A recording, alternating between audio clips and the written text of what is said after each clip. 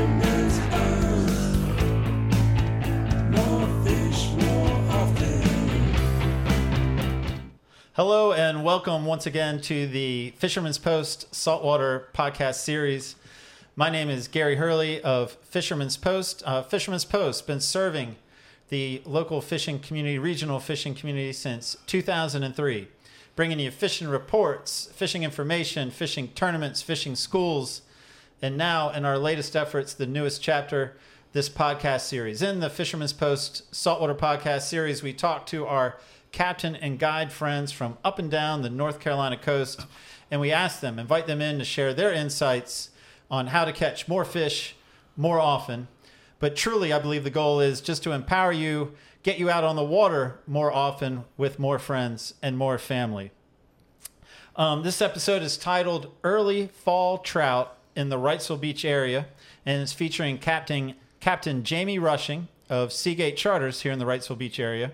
So we're going to be covering some when, some where, some baits, and techniques, again, for early fall trout in the Wrightsville Beach area. Before we get to Jamie, though, I'd like to introduce you to my co-host, as it is every episode, Billy Thorpe of Thorpe Creative. Hello, Billy. What's up, Gary? Hey, man. I don't know about a co-host, but I'm a co-host. Is that what I said? Am I nervous? I don't feel nervous. It's been a minute since we recorded, so maybe you're a little nervous, huh? Well, co-host. Oh, man, how are you doing? I'm doing good. Good, man. Good. Well, at the time that we're shooting this, it's flounder season, and I've caught all short flounder, so a little irritated about that, but excited about trout episode. So they closed it down for every angler to try to give people a better chance to catch a keeper flounder. I still can't. And you still can't. I caught them all spring, and I still can't catch one during the season. It's ridiculous. Ridiculous. But whatever, I'm over it. Maybe I'm going to be on trout after this episode and forget those stupid flounder. I think it might be time. Oh, man. Well, it's definitely time to talk about our sponsor making this show possible is Marine Warehouse. So we really appreciate you guys over there at Marine Warehouse. I got a quick little commercial from them. We'll be right back. This is Preston with Marine Warehouse Center. We're your headquarters for Carolina Skiff, Sea Chaser, Prepare Marine, and Sailfish Boat. If you're looking for tons of features and value without compromise, come check out our inventory in person or check us out online.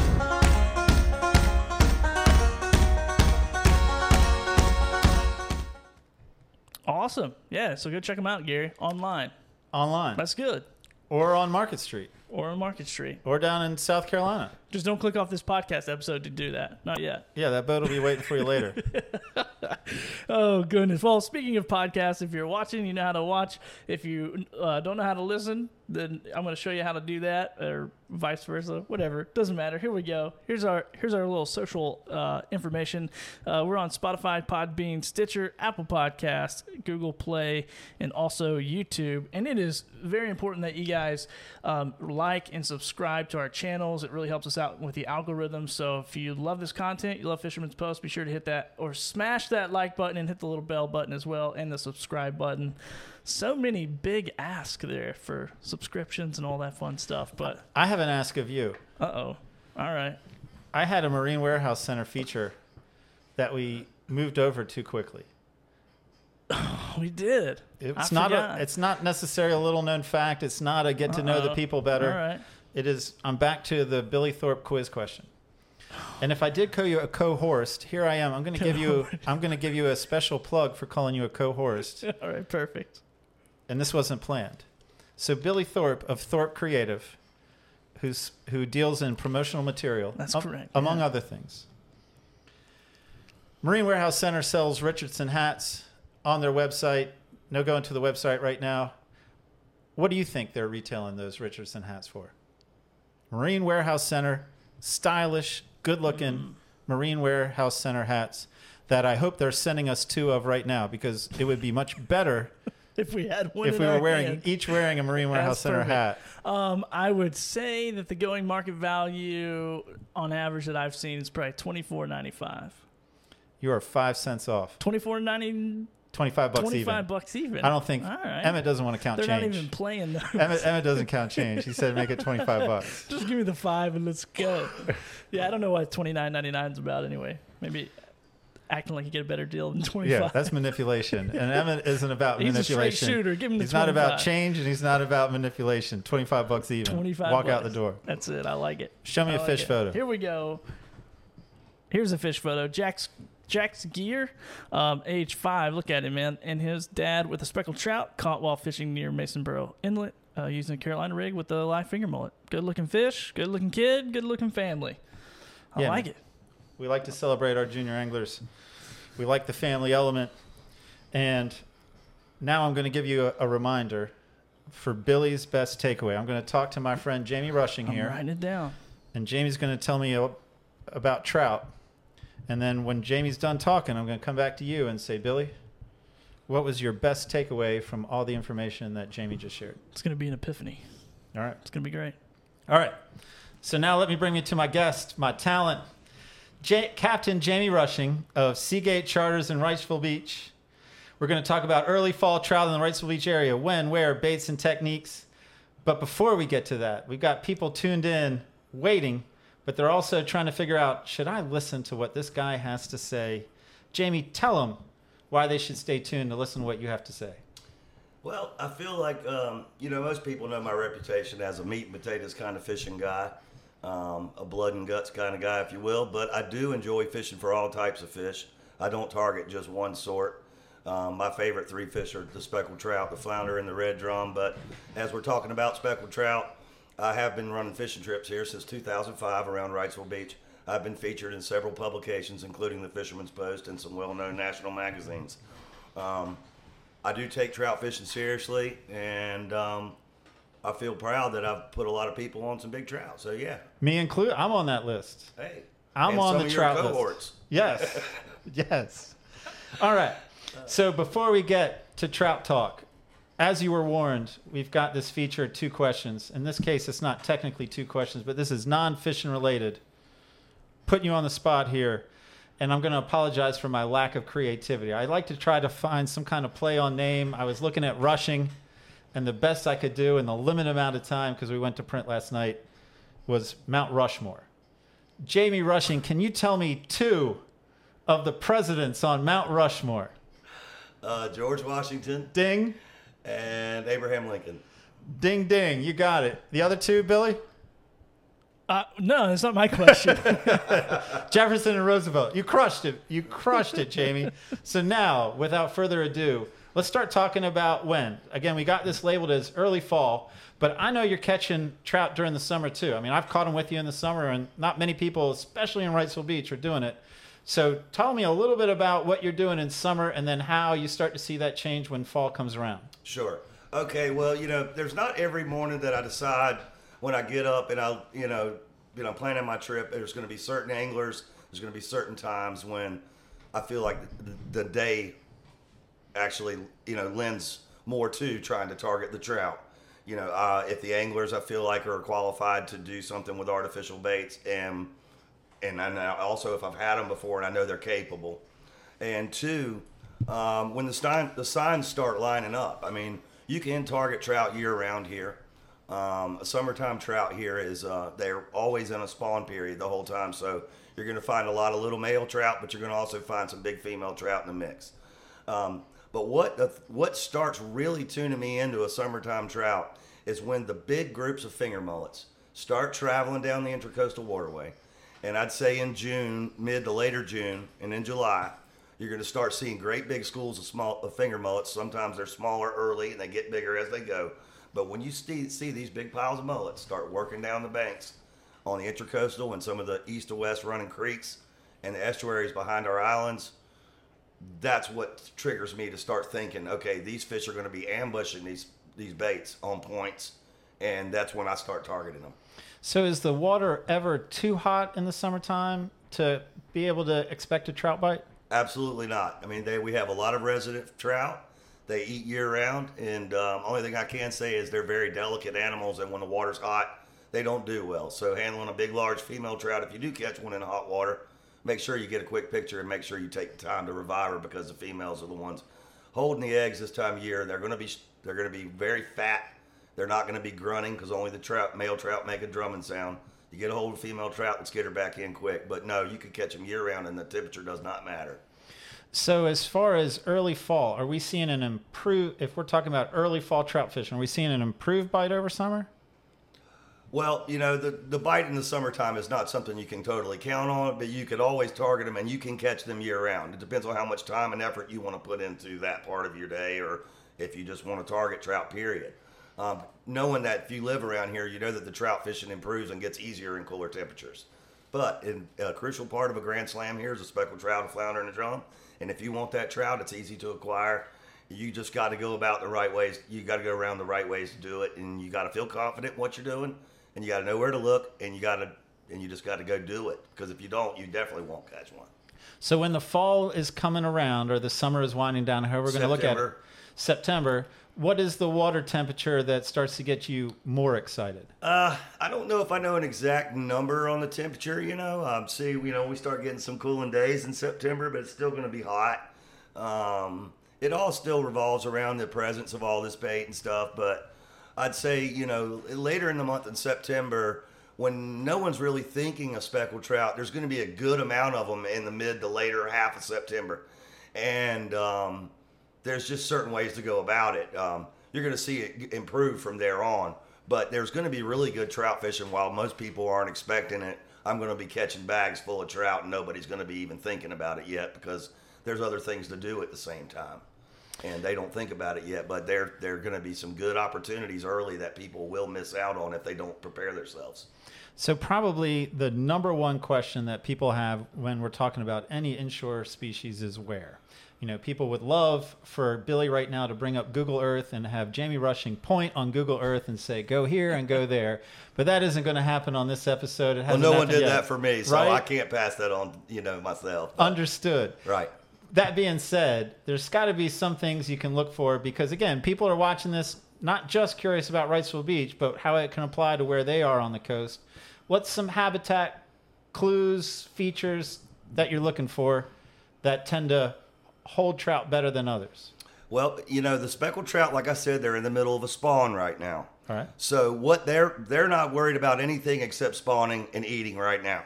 Okay. And they want to make sure that when they're doing this, they're going to be somewhere where when their eggs and the males fertilize the eggs that the females let go, they're going to flow into an oyster estuary where the eggs can incubate in their first year and grow in an oyster area. They're also smart enough to only spawn on a rising tide when the water is going to flow back into creeks and back into oyster beds. They won't do it on a fall. They're smart enough to know that. So that being said, you're going to want to find areas near oyster marshes. But let's just make it a little easier. How about like if you're on the Intracoastal Waterway and all the bays between Figure 8 Bridge and Carolina Beach Inlet, you got a lot of spits that go into bays behind Masonboro Island and the island of Wrightsville Beach. And all these islands on the Intracoastal Waterway, you're going to find certain old oyster beds and rocky areas that if it's a rocky, oystery area, live or dead shell, on the corner of a creek that may spill into a flat, these fish are going to stage on and near these creek areas because they're smart enough to know that they want their eggs to go back into oyster beds. So what they do is they stage up. The males will get in big groups and they will sit around and make sound with their drumming sounds, and they're just going to be calling up their females and saying, this is where we're hanging. Come on in here. Let's mingle. Let's let this stuff loose, and it's going to go back and do what it's supposed to do. Right? Right. So that being said, you need to find yourself looking on places where you know that these eggs are going to be going into oyster beds. Any of the big oyster beds and bays, even on the west side of the Intracoastal Waterway, from Figure 8 to Carolina Beach, in that area. I mean, that's not just saying here, but the area that I fish is mostly that. So yeah, they're going to look for places where there's large shell beds and rocky areas where they know these eggs are going to get washed into some bays and estuarial areas where they can mingle, not get eaten by croakers and pinfish, hiding down in the oyster cracks, only to be in the first year of their life 10 inches long, in the next year able to get back and spawn with the other males. So what about anything about water depth? Do you like skinnier water, deeper water? No, it's not going to be too skinny or too deep. It's going to be edges of creeks and estuaries, but nothing too super shallow. They're going to want some moving water and flow to help them carry their things along.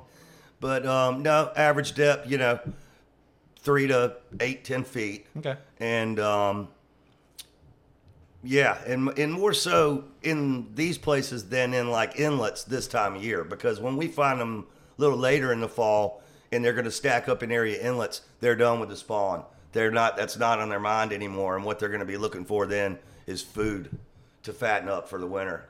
So, and it's also going to be that we have a huge influx of shrimp in the fall, and all the shrimp come pouring in from all the inlets, and they want those shrimp. So that's why a lot of times they're going to move, because right now they might be not eating as many shrimp in the area that I'm talking about. They're eating more mullet. But as the fall comes on and we start getting less mullet and more shrimp, they're going to switch over. And the shrimp are going to be coming in mostly from the ocean, a lot of white shrimp. And that's in our area. So they're going to start pushing and staging in the jetty rocks of Wrightsville Beach, Carolina Beach Inlet, Masons, and Riches, and so on, because these shrimps are going to be coming pouring in the inlet, and that's what they're looking to eat.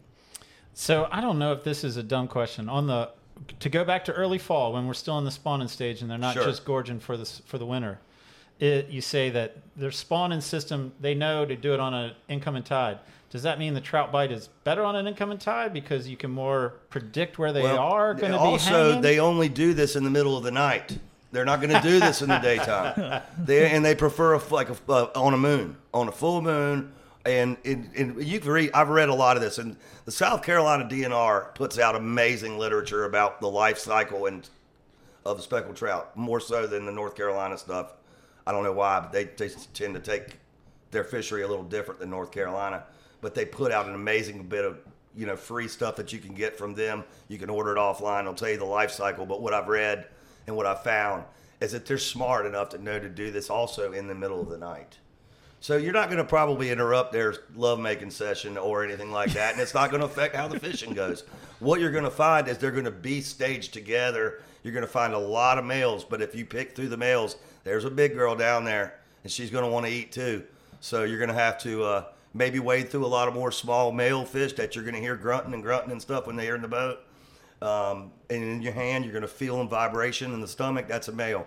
And you're going to start noticing that even a 15 to 16 inch female is going to be big and fat and around as compared to the little skinny males. So, that's just the way it goes. So I don't think you got to worry about that. And the only thing that you're going to find is that when you find them, you might find a good group in the early spring or early fall at time, because they're going to be in big groups trying to, get that done, but they're also going to need to eat.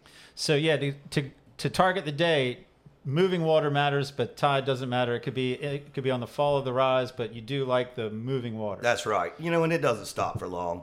You know what I mean? You can kind of fish through it if you have to. Sometimes you'll find that they bite through it. I don't discourage that. I've used it as an excuse plenty of times. But no, I think you'll find that as long as you got some moving water, and you're going to find sometimes if the wind and water are moving the same way, it might be a little more difficult, or if they're going opposite directions where you're fishing at. But as long as you got water moving, you should be able to catch them.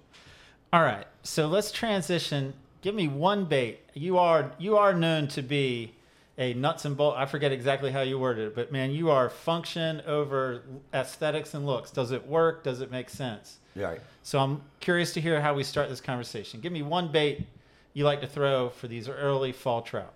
Well, topwater bait. All right. And usually because I'm targeting them early in the morning. For one, there's less traffic. There's less people around to see where I'm fishing, and a lot of times it's right out in where people can see me. B, they'll readily accept a topwater bait this time of year because they're feeding on these mullets that are coming down the bank, and they're going to see one that's singled out or something perhaps. You're throwing it around a big school of mullet, and this one's darting off to the side like he doesn't want to keep up with the group. They're going to single that bait out, and they will readily just take topwater baits early a.m., even in sunlight, but best early. And that's a lot of times when I'm fishing for them. But say a person can't walk the dog with a topwater bait. Primarily, really, Gary, there's two baits that I use more than anything now. Okay, wait. I don't want to leave topwaters yet. All right. So with topwater baits, I like a spook bait. Is it cool to drop names to little companies? Man. All right, so I like the Excalibur spook. I do like a Rapala skitterwalk, but I find myself using more of the Excalibur spook and the one knocker spook better. I just like the way the bait swims and does better. I feel like I get better results on it. And but any topwater bait that you have a lot of confidence in that you can walk and work properly will work. And the color does not matter at all. Okay, I was going to ask, does color matter? No, I typically like to use real bright colors, bright pink, bright orange, white, something that I can visually keep up with while my anglers are fishing.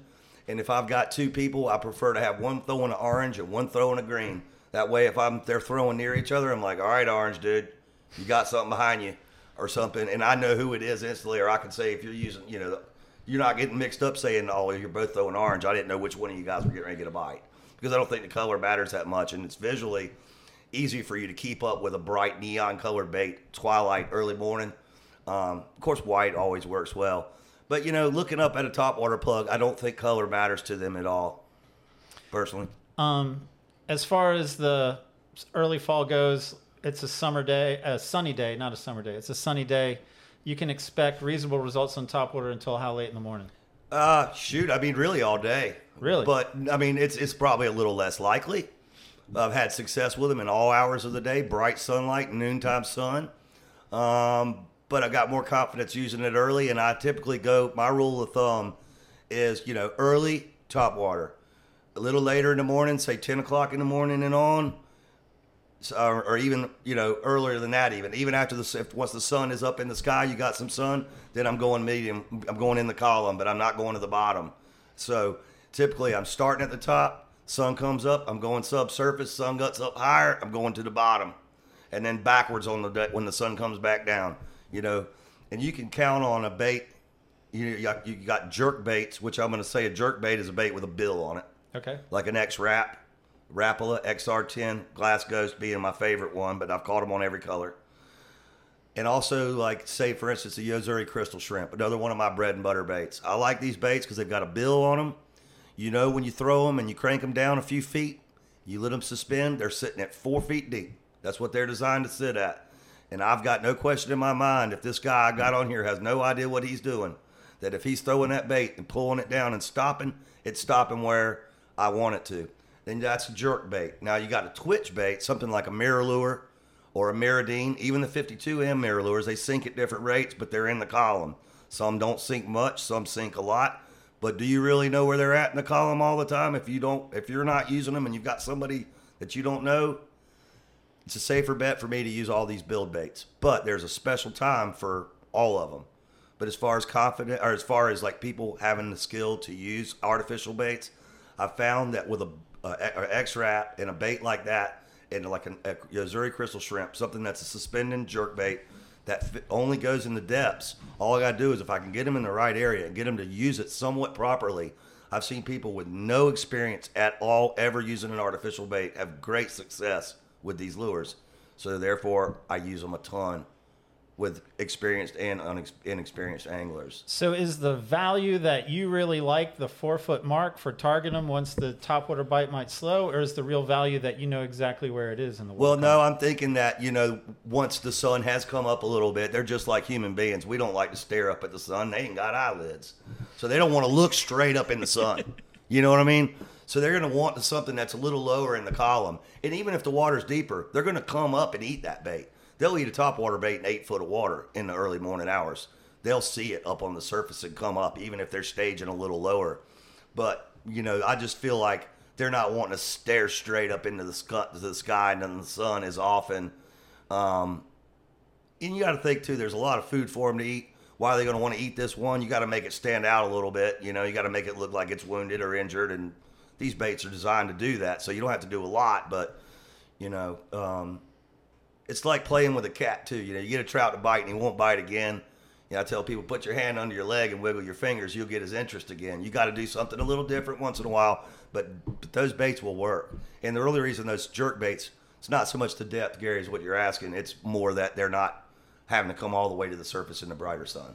Because sometimes with the twitch bait, we're not getting it down far enough that we're still playing with the surface when we should be down around the 4 foot ish mark. Yeah, and then and as the sun gets up higher in the day, a plastic, a grub, with a jig head, small, some sort of plastic, like just let's just say, for instance, a DOA shrimp. Okay, that's not a heavy sinking bait, but it'll sink as long as you let it and go. So when you're fishing something like a plastic like that, or a lighter grub head on a soft plastic like a Z-Man trout trick, in a 3/16 ounce, say, jig, you always are going to, more so than most fish, with the trout fishing, if I'm stationary, I'm fishing this bait to have a swing, okay? You're going to want to have a target on the bank that's going to be directly off the beam of your boat. But you may cast at 1 o'clock to get your bait to be in the zone where you want it by the time it reaches that in adrift with the current. So you don't have to you don't have to wind or anything. You're going to let the current help you by throwing up current, letting this bait swing down with a natural swing, getting to the depth, depending on how fast it sinks, where you want it to be when it's off the beam of your boat. And then different variations. And you can always throw it off the beam, let it swing back, and drop line to it and stuff. And just take advantage of the swing, twitch, and let it fall. Twitch, more so than working it back to the boat. Whenever you can, let the current help you and use that to your advantage. All right. Especially with trout fishing. Man, you are dropping a lot, and I am trying. I mean, this is beautiful information. I'm trying to keep up. But really, it comes down to 3 things. Topwater baits, jerk baits, plastics when the sun's a little later. Those 3 things are going to be your bread and butter. You might come home with a lot of other stuff tied on. You know what I mean? Because you might try things later if the bite stops or you're not doing that well with it. But if you have confidence in those 3 positions in the column, and the time of day you're fishing, use them appropriately. In the depth of water, try to use them appropriately. Of course, I said early in the morning, topwater bait will work in deep water. But in even those jerk baits, but if you're in 20 foot of water, you know what I mean, or something, you may want to go a little deeper. But generally speaking, in the same depth of water, I may fish from 8 to 10 feet and shallower on banks where it's at an angle. They're going to stage on these banks on the rock and stuff.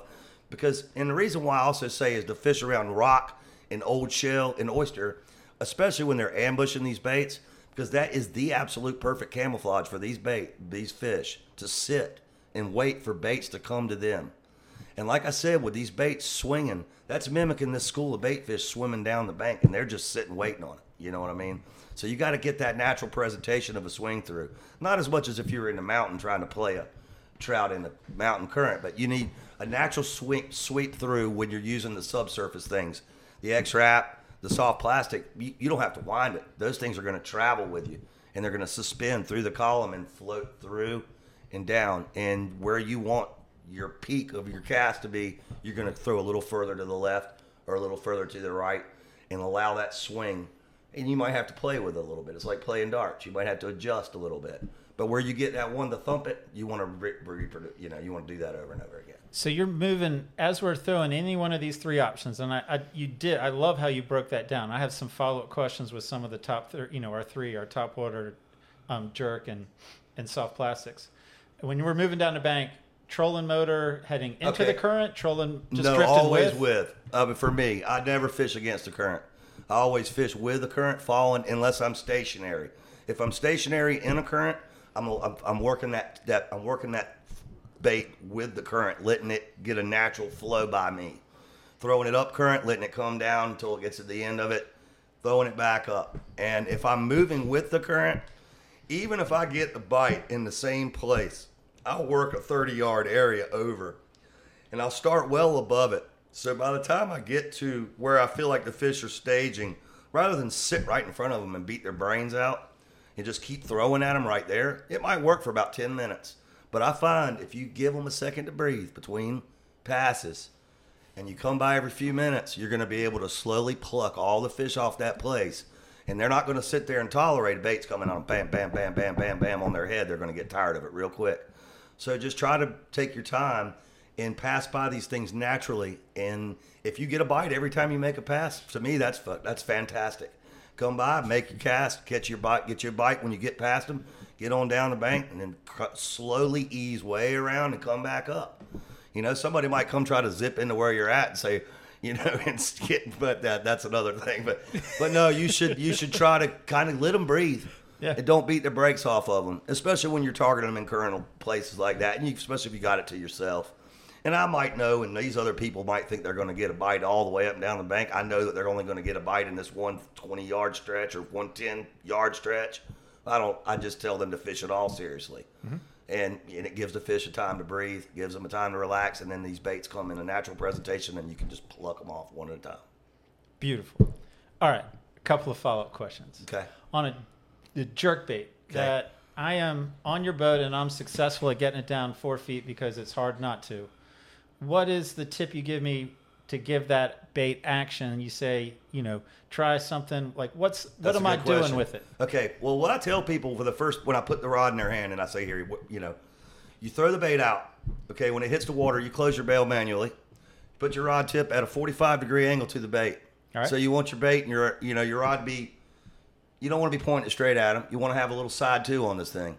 And you're going to wind it about 4 turns. That's going to get your initial depth of this lure that it swims at down.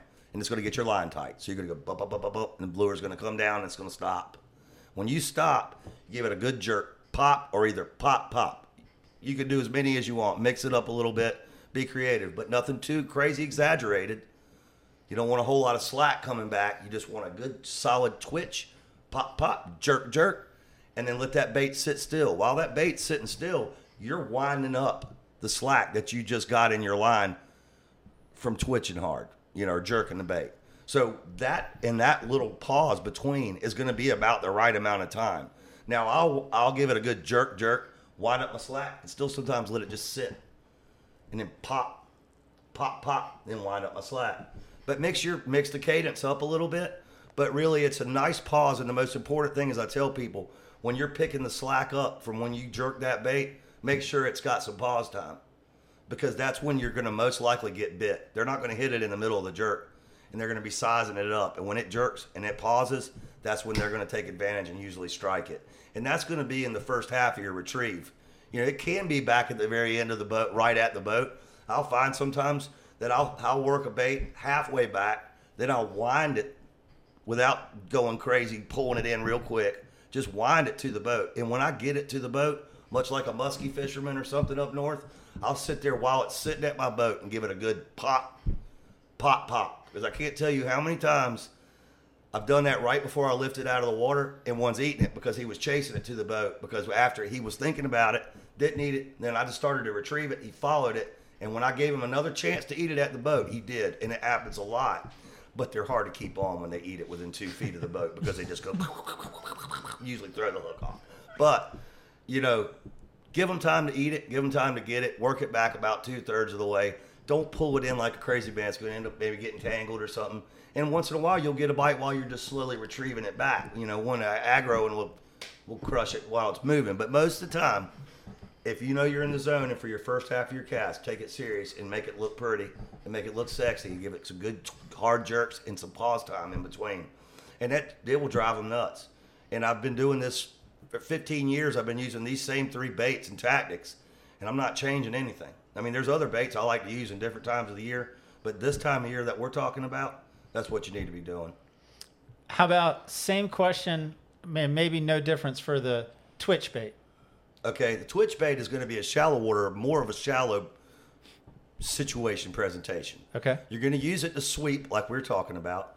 The jerk's not going to be, you're going to twitch more than a jerk. It's not going to be, it's going to be a very subtle twitch. Okay. And I think a lot of people fish a twitch bait like a jerk bait, and they impart a little too much action. They're going to find out, first off, they're going to wonder why they're getting fouled all the time. Secondly, then they're going to get some memory in their leader, and then they're going to get fouled even more. And then a lot of times I'm fishing that, just say, some of these cuts that go back behind Masonboro on the intercoastal waterway that go into these large bays, you're going to find one side is deeper than the other. And you're going to be able to say a lot of times the deep water is going to be on the edge of the one side or the other, and a sandier bottom in the middle, shallower. You're going to find there's areas where there's like 3 feet deep.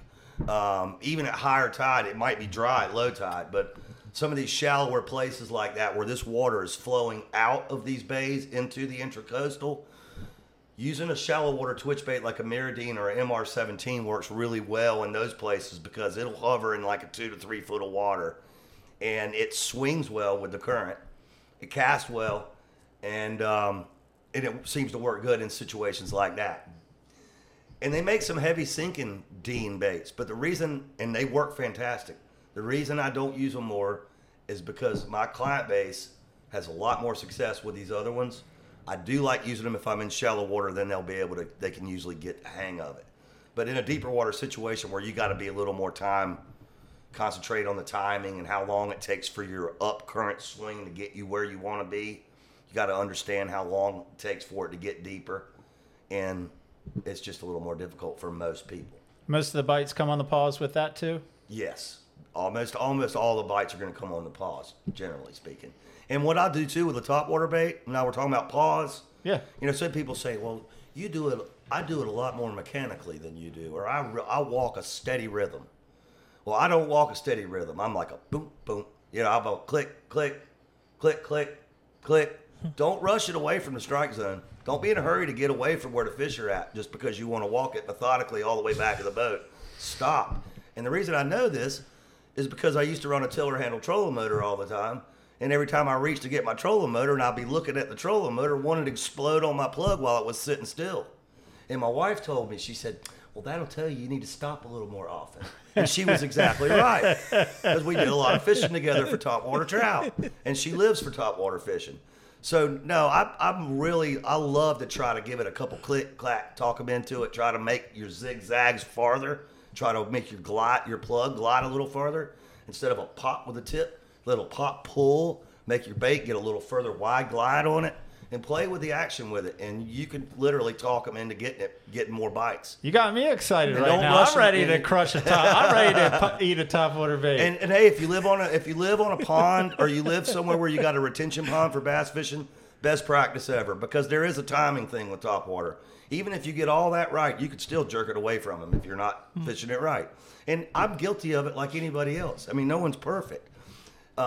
Except for my wife, but you know, you can throw a topwater bait and you can miss a bite by pulling it away from the fish. So you really need to try to be in contact. And the only advice I have for people when it comes to that, because I'm a very hyper individual.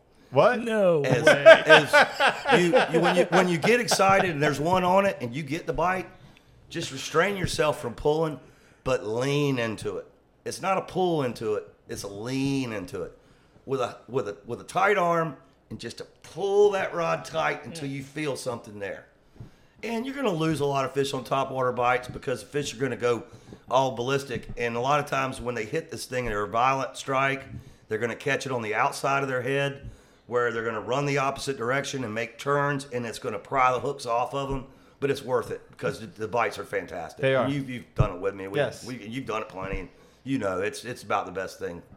All right, so now last is a little bit more insight, as you've done with the other two, on the soft plastic. Am I hitting the bottom? Am I maintaining contact with the bottom? Okay. Help advise me get Grub the best bite. results with soft plastic. With a grub, not a DOA or a bait like that. That's let's give them a name like a storm bait or a halo shrimp or a DOA shrimp.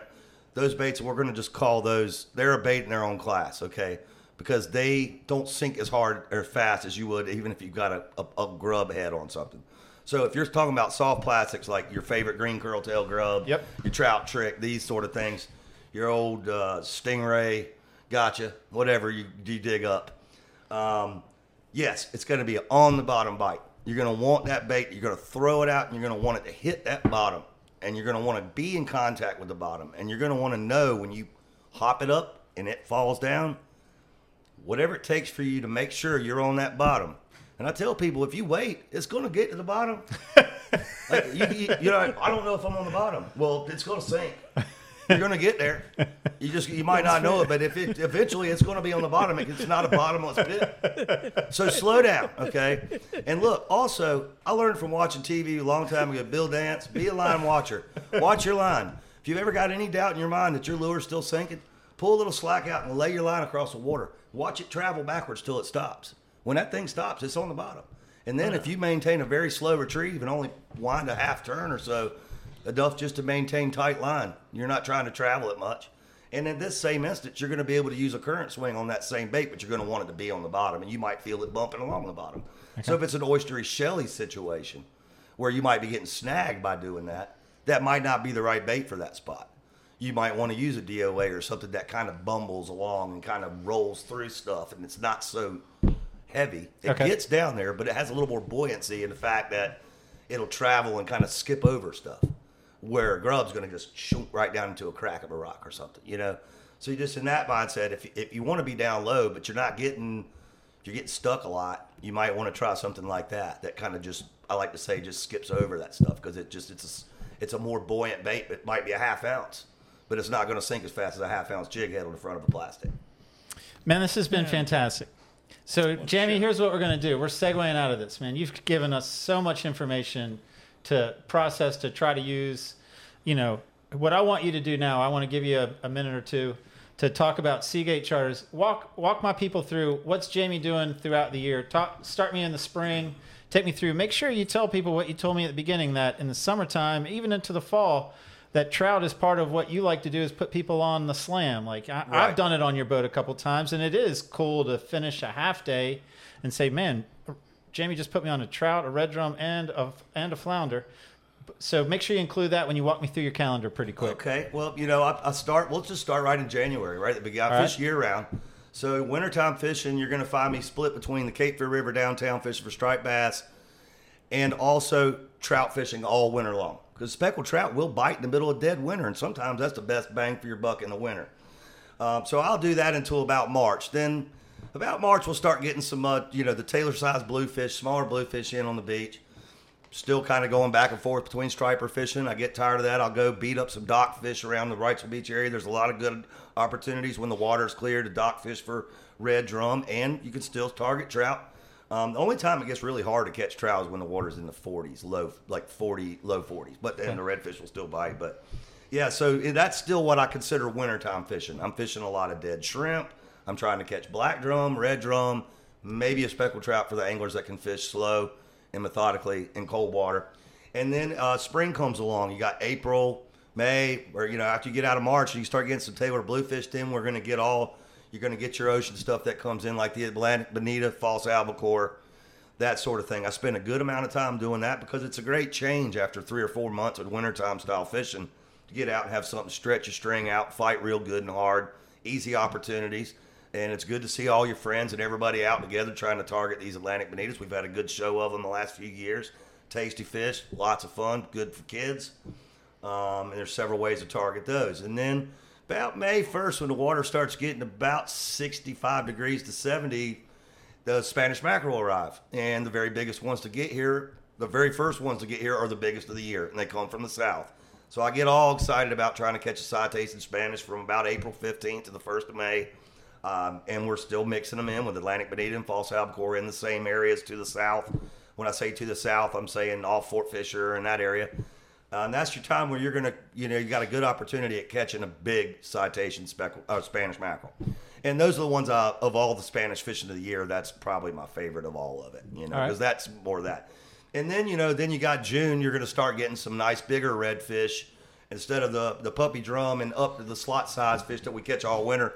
We're going to start seeing some better sized quality fish. Slots, upper slots and overs are going to be on area inlets, near shore artificial reef areas up and down the beach, as well as some of the, Civil War structure wrecks and things like that, and live bottom areas on the ocean front. There's a lot of drum there, and that starts about June for me and goes all the way through the summer. This year was different with the flounder because we had a small window, but typically July, when it's hotter than Hades, I'm sitting out in the wreck fishing for flounder a lot, in the ocean mostly, myself personally. Now that you can target flounder everywhere. I like to fish all the near shore artificial wrecks. I found it's an easy place for people to catch them, plus the sea